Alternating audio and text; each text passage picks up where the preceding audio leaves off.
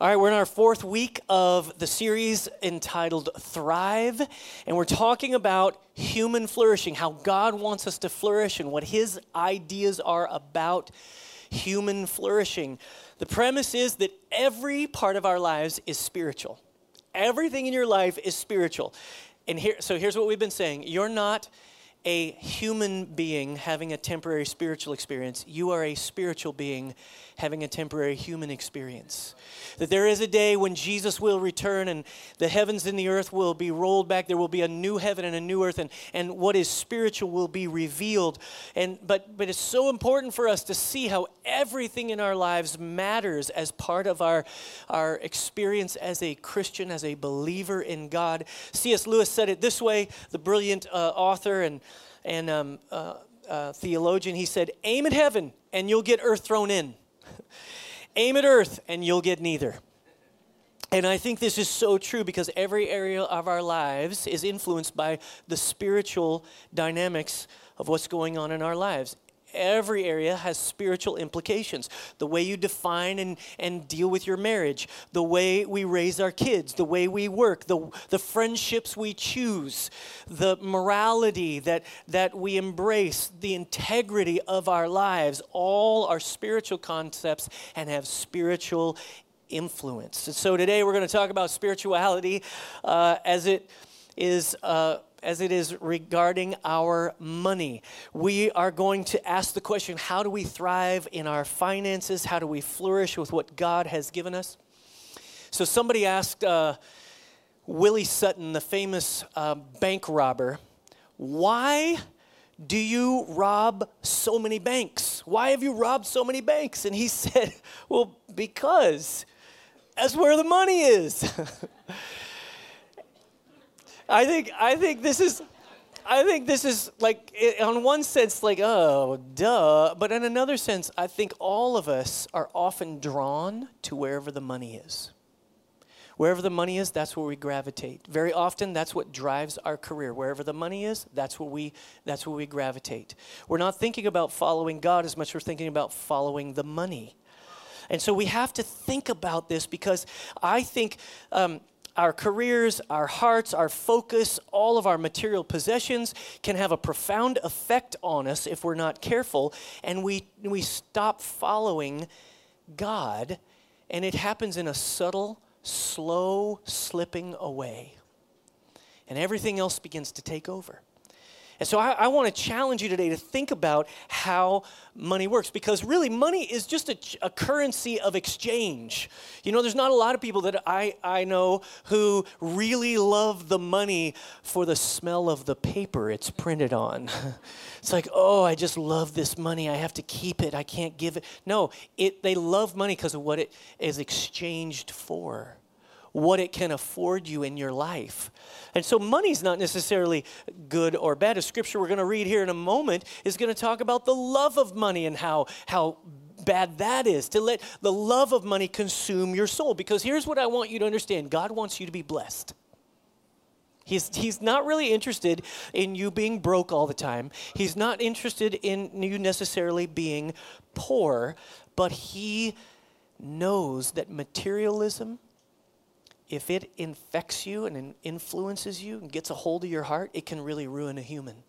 And listen, you can be rich and it influences you, and you can be poor and it infects you. And so what we need is Jesus to come and save us, rescue us, help us to see a new way of living, a new way to handle what God gives us. And so for many people, they're looking for security, they're looking for fulfillment. But here's the interesting thing, all right?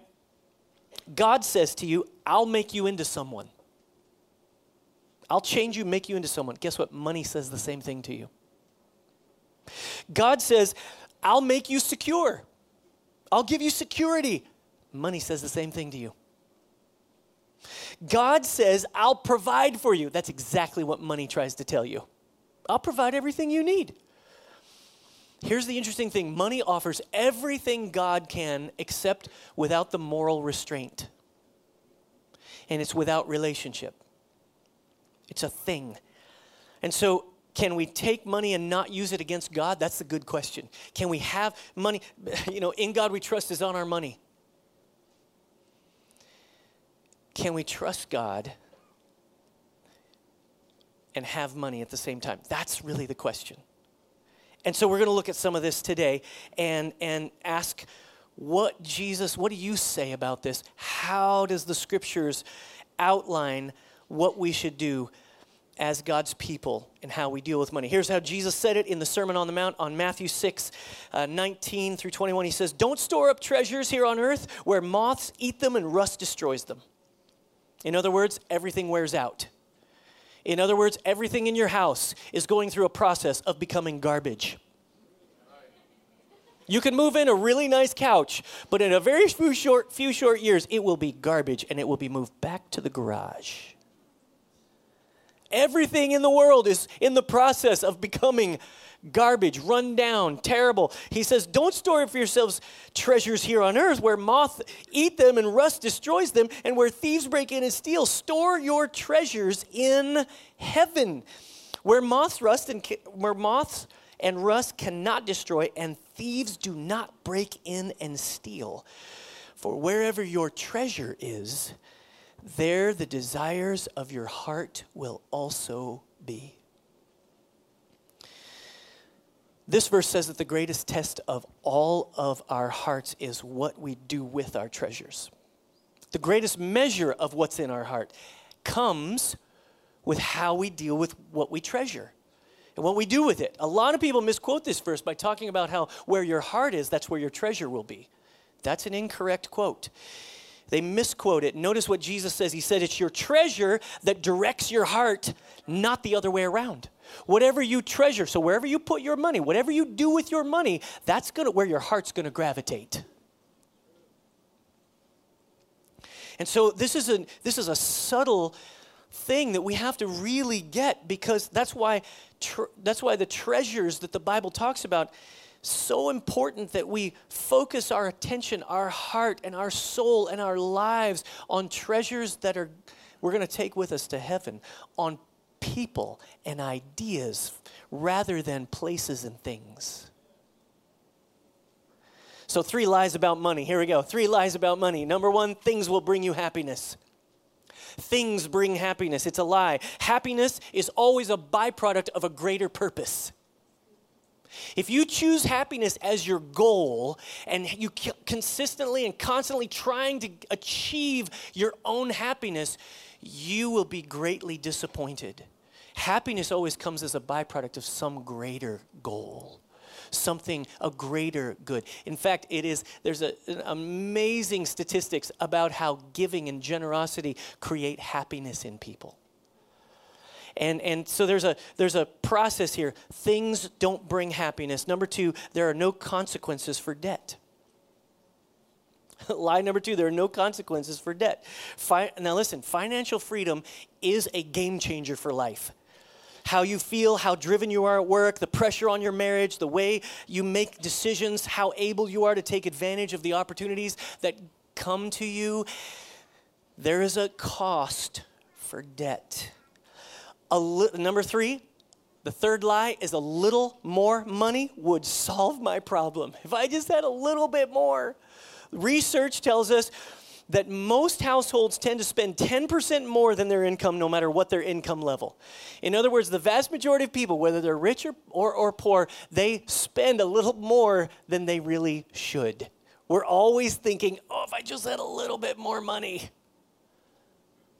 It's not true, it's a lie. I know someone once said, whoever says money can't buy happiness doesn't know where to shop. But it's not true. Things don't buy happiness. There's consequences with debt, and it's not true that a little more money will solve your problem. Here's what the Bible says in 1 Timothy 6. It says, but godliness with contentment is great gain. For we brought nothing into the world, and we can take nothing out of it. But if we have food and clothing, we will be content with that. Those who want to get rich fall into temptation and a trap and into many foolish and harmful desires that plunge people into ruin and destruction. For the love of money is a root of all kinds of evil. Not money itself, but the love of money is a root of all kinds of evil. Some people, eager for money, have wandered from the faith and pierced themselves with many griefs. Is money important to God? You bet it is. It's the second most number of references in the Bible. Money, stewardship, and giving, the second most number of references in the Bible. In the New Testament alone, look at the New Testament, check this out. Faith and believing referred to 272 times. Prayer referred to 371 times. Love and kindness referred to 741 times. Kindness is kind of a big deal. Question isn't should you be kind, it's how do you become kind? There's a miracle behind it. It's the same question about money. Money, giving, and sharing is referred to 2,172 times in the New Testament. It's a big subject. It is the thing that grips our hearts like no other. And so it's important to God. So I want to introduce to you the financial 10 commandments. The financial 10 commandments. And just like the original 10 commandments, they are impossible to obey without the Spirit of God functioning in your life, without you having a transformation of your soul and your heart, without a change in the way you see money and the way you see God's work in your life. All right, so that's what we need. But when that happens, this is how you respond. When God makes a change in your perspective, these are the things that will naturally begin to come alive to you. Number one, you ready? Are you ready? Yes. Thou shalt work hard. Thou shalt work hard. Colossians 3:23 says, whatever you do, work at it with all your heart, as working for the Lord, not for men. You can work for God or you can work for men. That's really what the choice is here. The benefits with the Lord are much greater. Work for God or work for money. There's something here about working that is so foundational to who we are as humans. God put humans in the garden in a perfect world, and he gave them a job. He asked them to work the garden, take care of it.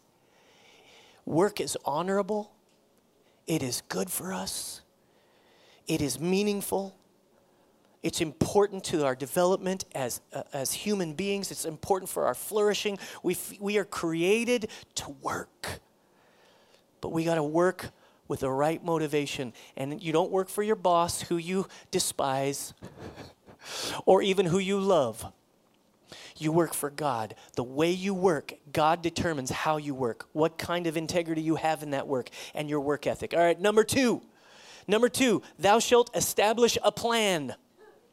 Thou shalt establish a plan. Proverbs 29:18 says, where there is no revelation, the people cast off restraint. But blessed is he who keeps the law. Here's what he's saying. If there's no plan, no vision, then there is no discipline. There's no discipline. There's no giving in to this plan. The people cast off restraint. Here's another idea for you in this passage. If you're married and you're trying to figure out how to work with the money you've got, there can be no agreement if there's no plan. There's no oneness if there's not a plan. If you're just spending here and spending there and you're just trying to kind of move forward and whatever you need at the time. No, you need a plan. Everyone needs a plan for how money will be spent. Prioritize, set goals. The man who fails to plan plans to fail. That's right.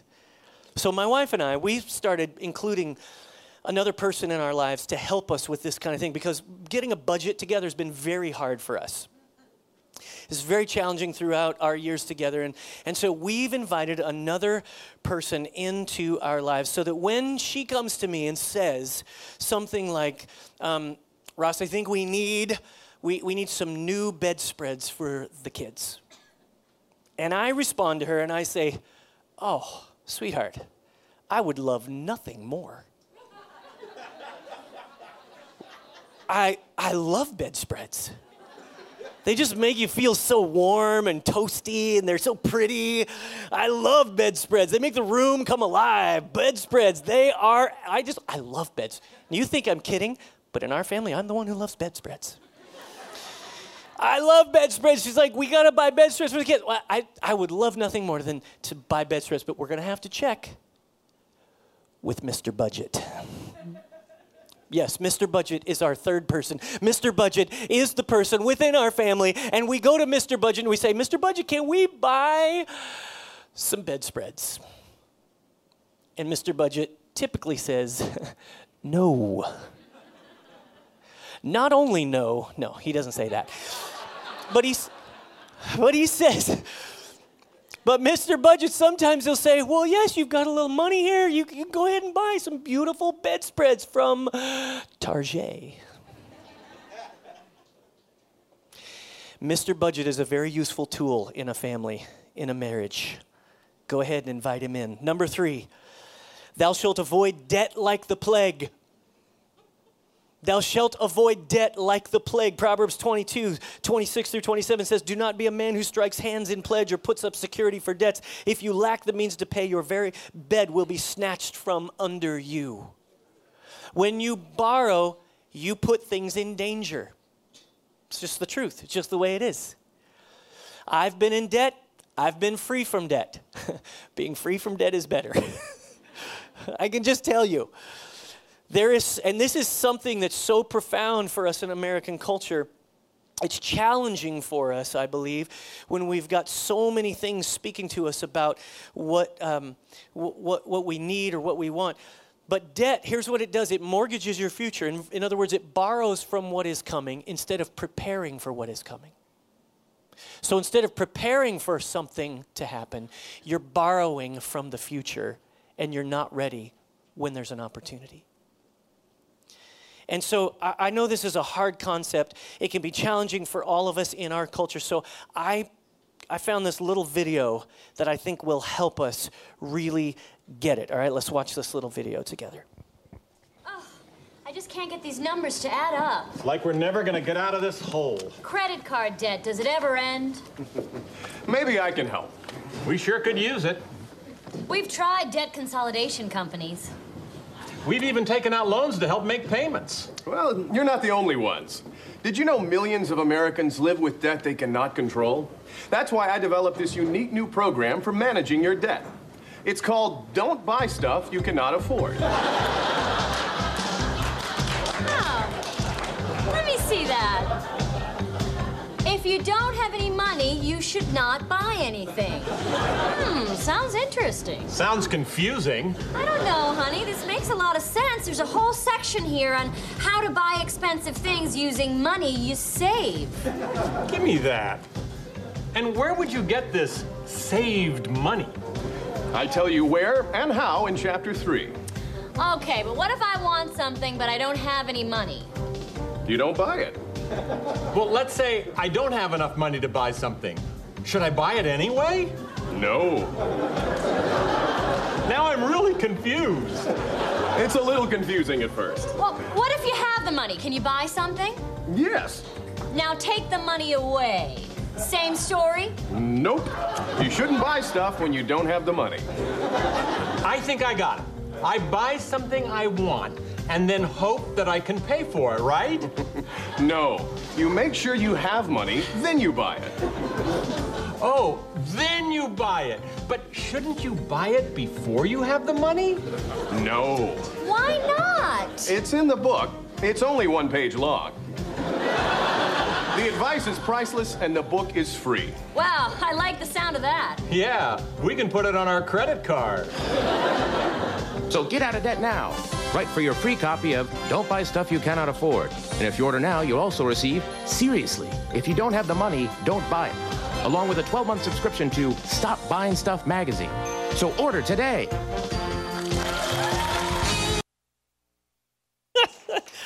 I just love that. I think that describes our culture so well, and I could hear the nervous laughter in the room. But here's the thing. We actually have at One Chapel a program that we do take people through. It's called Financial Peace University, and it gets people out of debt. I want to tell you a little bit about it. Some of you have been through it. 1.5 million people have been through Financial Peace University, and it's incredible. The average family pays off $5,300 of debt, and saves $2,700 in the first 90 days. Some of you are like, how is it possible? It's an incredible process that Financial Peace University takes you through in how to deal with your money in God's way. And so we've done 11 classes here over our time at One Chapel. And so 174 people have gone through it. 107 families have gone through it. There's 120 credit cards that have been paid off, which is pretty awesome. But that's not the best thing. There's been $334,000 in debt paid off, and $269,000 put in savings. People, that's a $600,000 swing. That is incredible. Amazing. So here's the thing. This semester, Tuesdays at 7 p.m. right here in this room, we're going to have Financial Peace University. It's going to be led by Spiro Stavros and Rudy Gates. They are great guys. They really have a handle on it and can really help you work through the process of how to make sure that you don't fall into the trap and the temptation of debt. All right, you ready to go on? Number 4, thou shalt distinguish between wants and needs. Thou shalt distinguish between wants and needs. Philippians 4:11 says, I am not saying this because I am in need, for I have learned to be content whatever the circumstances. I know what it is to be in need, and I know what it is to have plenty, Paul says. I have learned the secret of being content in any and every situation, whether well-fed or hungry, whether living in plenty or in want. I can do everything through him who gives me strength. Listen, you can do it. Needs have to do with the basic requirements: food, shelter, clothing. There are people in our nation who do have trouble with this, all right? But most people in our nation are not choosing between their needs and wants. They're choosing between wants, and wants involve choices about the quality and quantity of goods to be used. In other words, you're the kind of person that has champagne taste, but you're on a beer budget. Here's what this verse says. This verse says, contentment from God comes from God, not from things. And I ran across this little reading here, and I want to read it to you. I want you to listen to it. It says, money will buy a bed, but not sleep. Books, but not brains. Food, but not appetite. Finery, but not beauty. A house, but not a home. Medicine, but not health. Luxuries, but not culture. Amusements, but not happiness. Religion, but not salvation. A passport to everywhere but heaven. I think it's so important in our nation where we are bombarded with marketing about what we need. It's not true. Most of the time, we're just dealing with what we want. So distinguish between those two things, and that will give you a healthy view of money. Number 5, thou shalt develop a lifestyle of giving. Once you start defining between wants versus needs, you can start actually helping someone in need. 2 Corinthians 9:6-13 says, remember this, whoever sows sparingly will also reap sparingly. Whoever sows generously will also reap generously. This is a law of the universe. Tight-fisted people, they end up being selfish and full of themselves.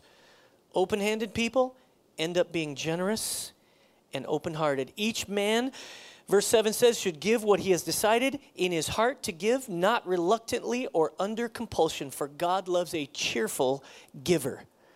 And God is able to make all grace abound to you, so that in all things, at all times, having all that you need, worth reading one more time, to make all grace abound to you. When you become a generous person, when you become a giver, there's something that God does. He makes all grace abound to you, so that in all things, at all times, having all that you need, you will abound in every great work.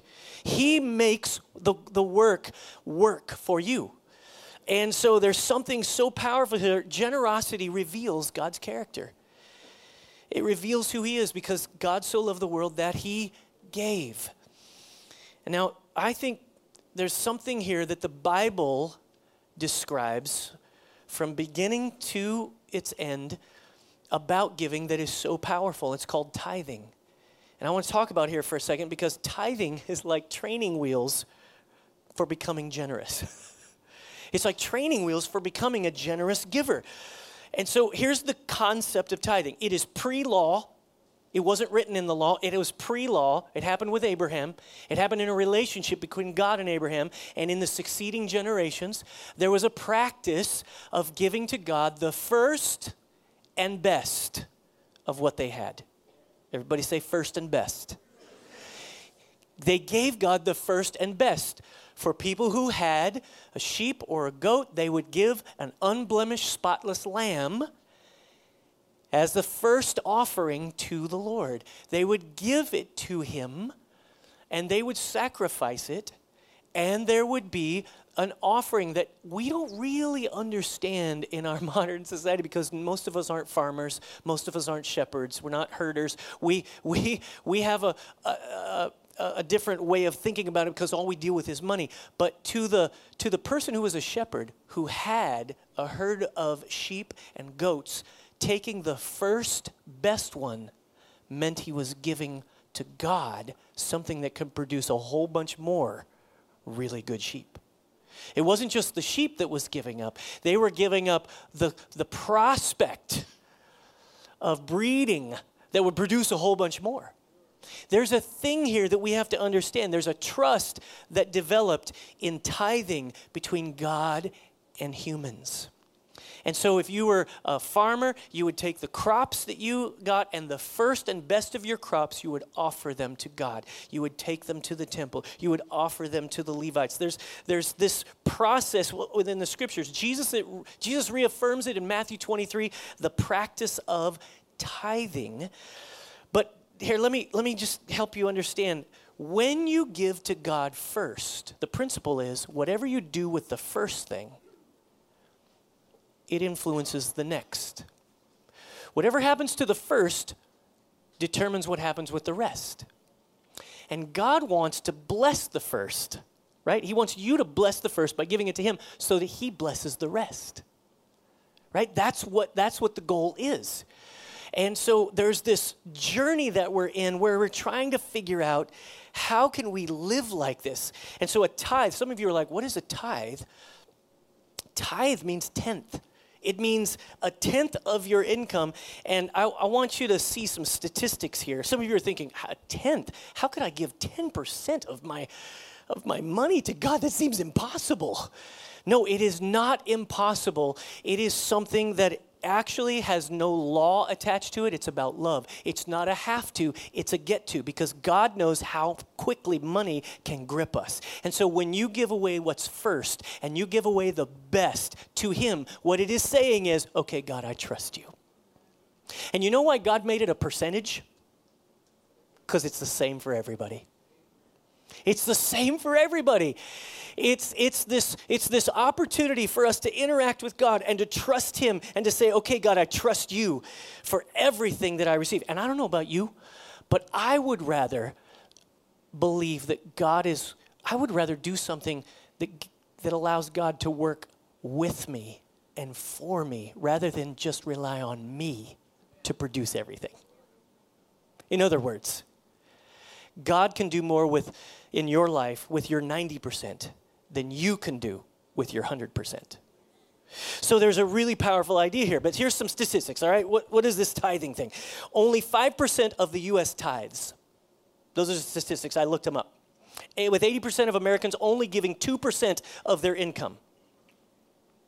And so a normal average congregation, there's anywhere from 10% to 25% of people tithe. Right? It's just 10% to a quarter. But Christians are only giving at a rate of 2.5% per capita right now. I read this. In the Great Depression, it was 3.3%. Because it was more part of their life. What would happen if believers were to increase their giving to a minimum of, let's say, 10%? What would happen? What could happen?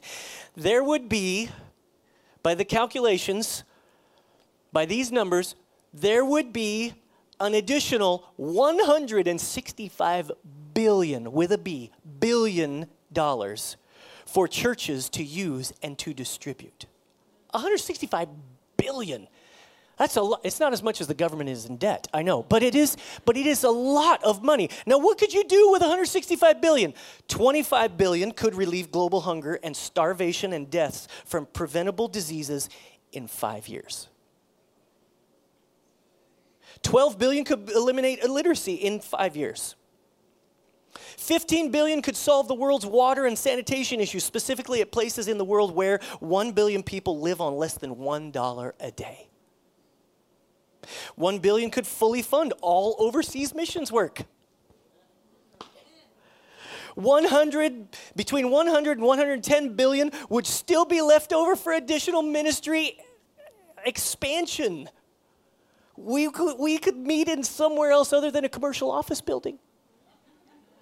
Not that this is bad. I'm grateful for it.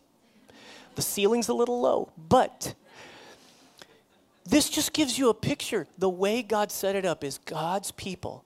Everybody participates. Everybody gives a little bit. And then his work begins to be established. And not only is his work established, but your life changes. And you might be thinking, I can't do this. Well, here's what I would tell you. Start with 1%. Start with 1%. Calculate 1% in the first month, then 2% in the second month, 3% in the third month, 4% in the fourth month, and go all the way 10 months in. I promise you, something will have changed in your heart and your finances. I was just talking to a girl the other day, and she was telling me about practicing this. She did it. She went for 10 months, and she was tithing. She never thought it was even possible for her. And you could tell her heart was different. Her disposition was different. It was changed. It's an incredible thing. Here's what Winston Churchill said. He says, you make a living by what you get, but you make a life by what you give. I want us to be givers. I want us to be generous, but it starts with a practice of giving to God. Number six, thou shalt not try get-rich-quick schemes. Proverbs 28:19 says, he who works his land will have abundant food, but the one who chases fantasies will have his fill of poverty. A faithful man will be richly blessed, but one eager to get rich will not go unpunished. God rewards faithfulness and diligence, not laziness and opportunism. All right, purchasing Powerball lottery tickets is not a great plan for long-term wealth. It's not a great plan. And if it sounds too good to be true, it probably is, all right? So that's so important. Don't violate the law of the farm by believing the lie of the city. You know what the lie of the city is? You can have it right now. You can get it where you want. You know what the law of the farm is? Everything takes a long time. Number 7, thou shalt not keep up with the Joneses. Exodus 20:17, you shall not covet your neighbor's house, you shall not covet your neighbor's wife or his manservant or maidservant, his ox or donkey or anything that belongs to your neighbor. This is one of the original 10 commandments. Check this out. God wants us not to compare ourselves with each other. He wants us to compare ourselves with his will and his desires. And so you got to find your significance in God before you find it in how you stack up to the Joneses. And I mean, all of us suffer this. You know what really bugs me? If you live in a neighborhood, maybe with garages where your garage goes up, and then you see the guy next door who has every tool known to mankind perfectly situated within his tool bench and hanging on his walls. I hate that guy. Actually, I love that guy. I envy him. I want what he has. But listen, that doesn't help you. It doesn't help me. We have to find our significance in God. Don't let material things define you. The pressure to let them define you will get you into debt. And coveting or envy or jealousy of other people, you know what it says to God? It says, I'm not satisfied with what you've given me. That's what it says. I'm not satisfied with you. I deserve this. I want this, and I don't think you're giving it to me. Here's a little sentence that I think will kind of sum it up. Measure wealth not by the things you have, but by the things you have for which you would not take money. Number 8, thou shalt not make major financial decisions without getting wise counsel first. Proverbs 15:22, plans fail for lack of counsel, but with many advisors, they succeed. Ask for help. Here's the secret. Ask for help before the crisis comes. Don't wait. Take Financial Peace University now. If you're a young couple just getting married, if you're a single person trying to figure out how to move forward in your life, take FPU and develop relationships with mentors who are older than you, have made more money than you, who can help you figure it out, how to see it the way God sees it. I train my kids. Here's what we do as a family. Here's what Parsley's do. We tithe 10% and we save 10%. Tithe 10%, save 10%. If you do that all your life, you will have no problems. You can choose any number of other investment plans and other things, but if you'll do those two things really well, then you'll see God multiply it in your life. So we're parents who think that kids, it's okay to work through college, so we allow our kids to work through college. Notice how I said that. We allow them to have the experience. I think it's good for them to help own it. All right, so here it is. I want to train them. So here's the next point. Number 9, thou shalt not corrupt your kids with money. Thou shalt not corrupt your kids with money. Psalm 37 says, I was young and now I'm old, yet I have never seen the righteous forsaken or their children begging bread. They are always generous and lend freely. Their children will be blessed. Kids need to see the hard work that goes into work and making money and making sure that there's provision. They need to see generosity towards others, and they need to witness the blessing. We need to teach our kids these principles. Zach and Taylor and now Grace, they've all had to buy gas for their own cars, and they need to go through their own struggle and their own work, and our kids have taken the risk with us of One Chapel. They took the risk to leave a really comfy job 6 years ago, and they started and they've owned it. They've served in kids, they've worked, and they've watched God put the pieces together. It's incredible for them. They have faith for what God is going to do in their lives because of what they've seen us go through. Number 10, thou shalt not orient your whole life around money. Thou shalt not orient your whole life around money. Here's what Jesus said in Matthew 6:24. He says, no one can serve two masters. Either he will hate the one and love the other, or he will be devoted to the one and despise the other. You cannot serve both God and money. Notice what this says. You cannot serve both. You have to choose one. Both of them cannot be in charge. Only one can be in charge. Here's what Jesus says, therefore I tell you, do not worry about your life, what you will eat or drink, or about your body, what you will wear. Is not life more important than food, and the body more important than clothes? Look at the birds of the air. They do not sow or reap or store away in barns, and yet your heavenly Father feeds them. Are you not much more valuable than they? Who of you by worrying can add a single hour to his life? And why do you worry about clothes? See how the lilies of the field grow. They do not labor or spin. Yet I tell you that not even Solomon in all his splendor was dressed like one of these. If that is how God clothes the grass of the field, which is here today, and tomorrow's thrown into the fire, will he not much more clothe you, O you of little faith? So do not worry, saying, what shall we eat, or what shall we drink, or what shall we wear? For the pagans run after all these things, and your heavenly Father knows that you need them. But seek first his kingdom and his righteousness, and all these things will be given to you as well. Order creates capacity. When you seek God first, you get more room for him to add stuff. It's really true with our money. Invest in people, invest in ideas, not just places and things. Put your stuff aside here for a moment. I want the band to come, and we're going to come to the Lord's table, but I want to read you one more thing from A.W. Tozer, brilliant author and theologian. And I want you just to listen to this. He says, money often comes between men and God. Someone has said that you can take 2 small 10-cent pieces, just 2 dimes and shut out the view of a panoramic landscape. Go to the mountains and just hold 2 coins closely in front of your eyes. The mountains are still there, but you cannot see them at all because there's a dime shutting out the vision in each eye. It doesn't take large quantities of money to come between us and God. Just a little, placed in the wrong position, will effectively obscure our view. It doesn't take a lot of money to obscure the view. And that's why it's not about rich or poor. It's about all of us being willing to give our hearts to God. I want you to close your eyes and bow your head.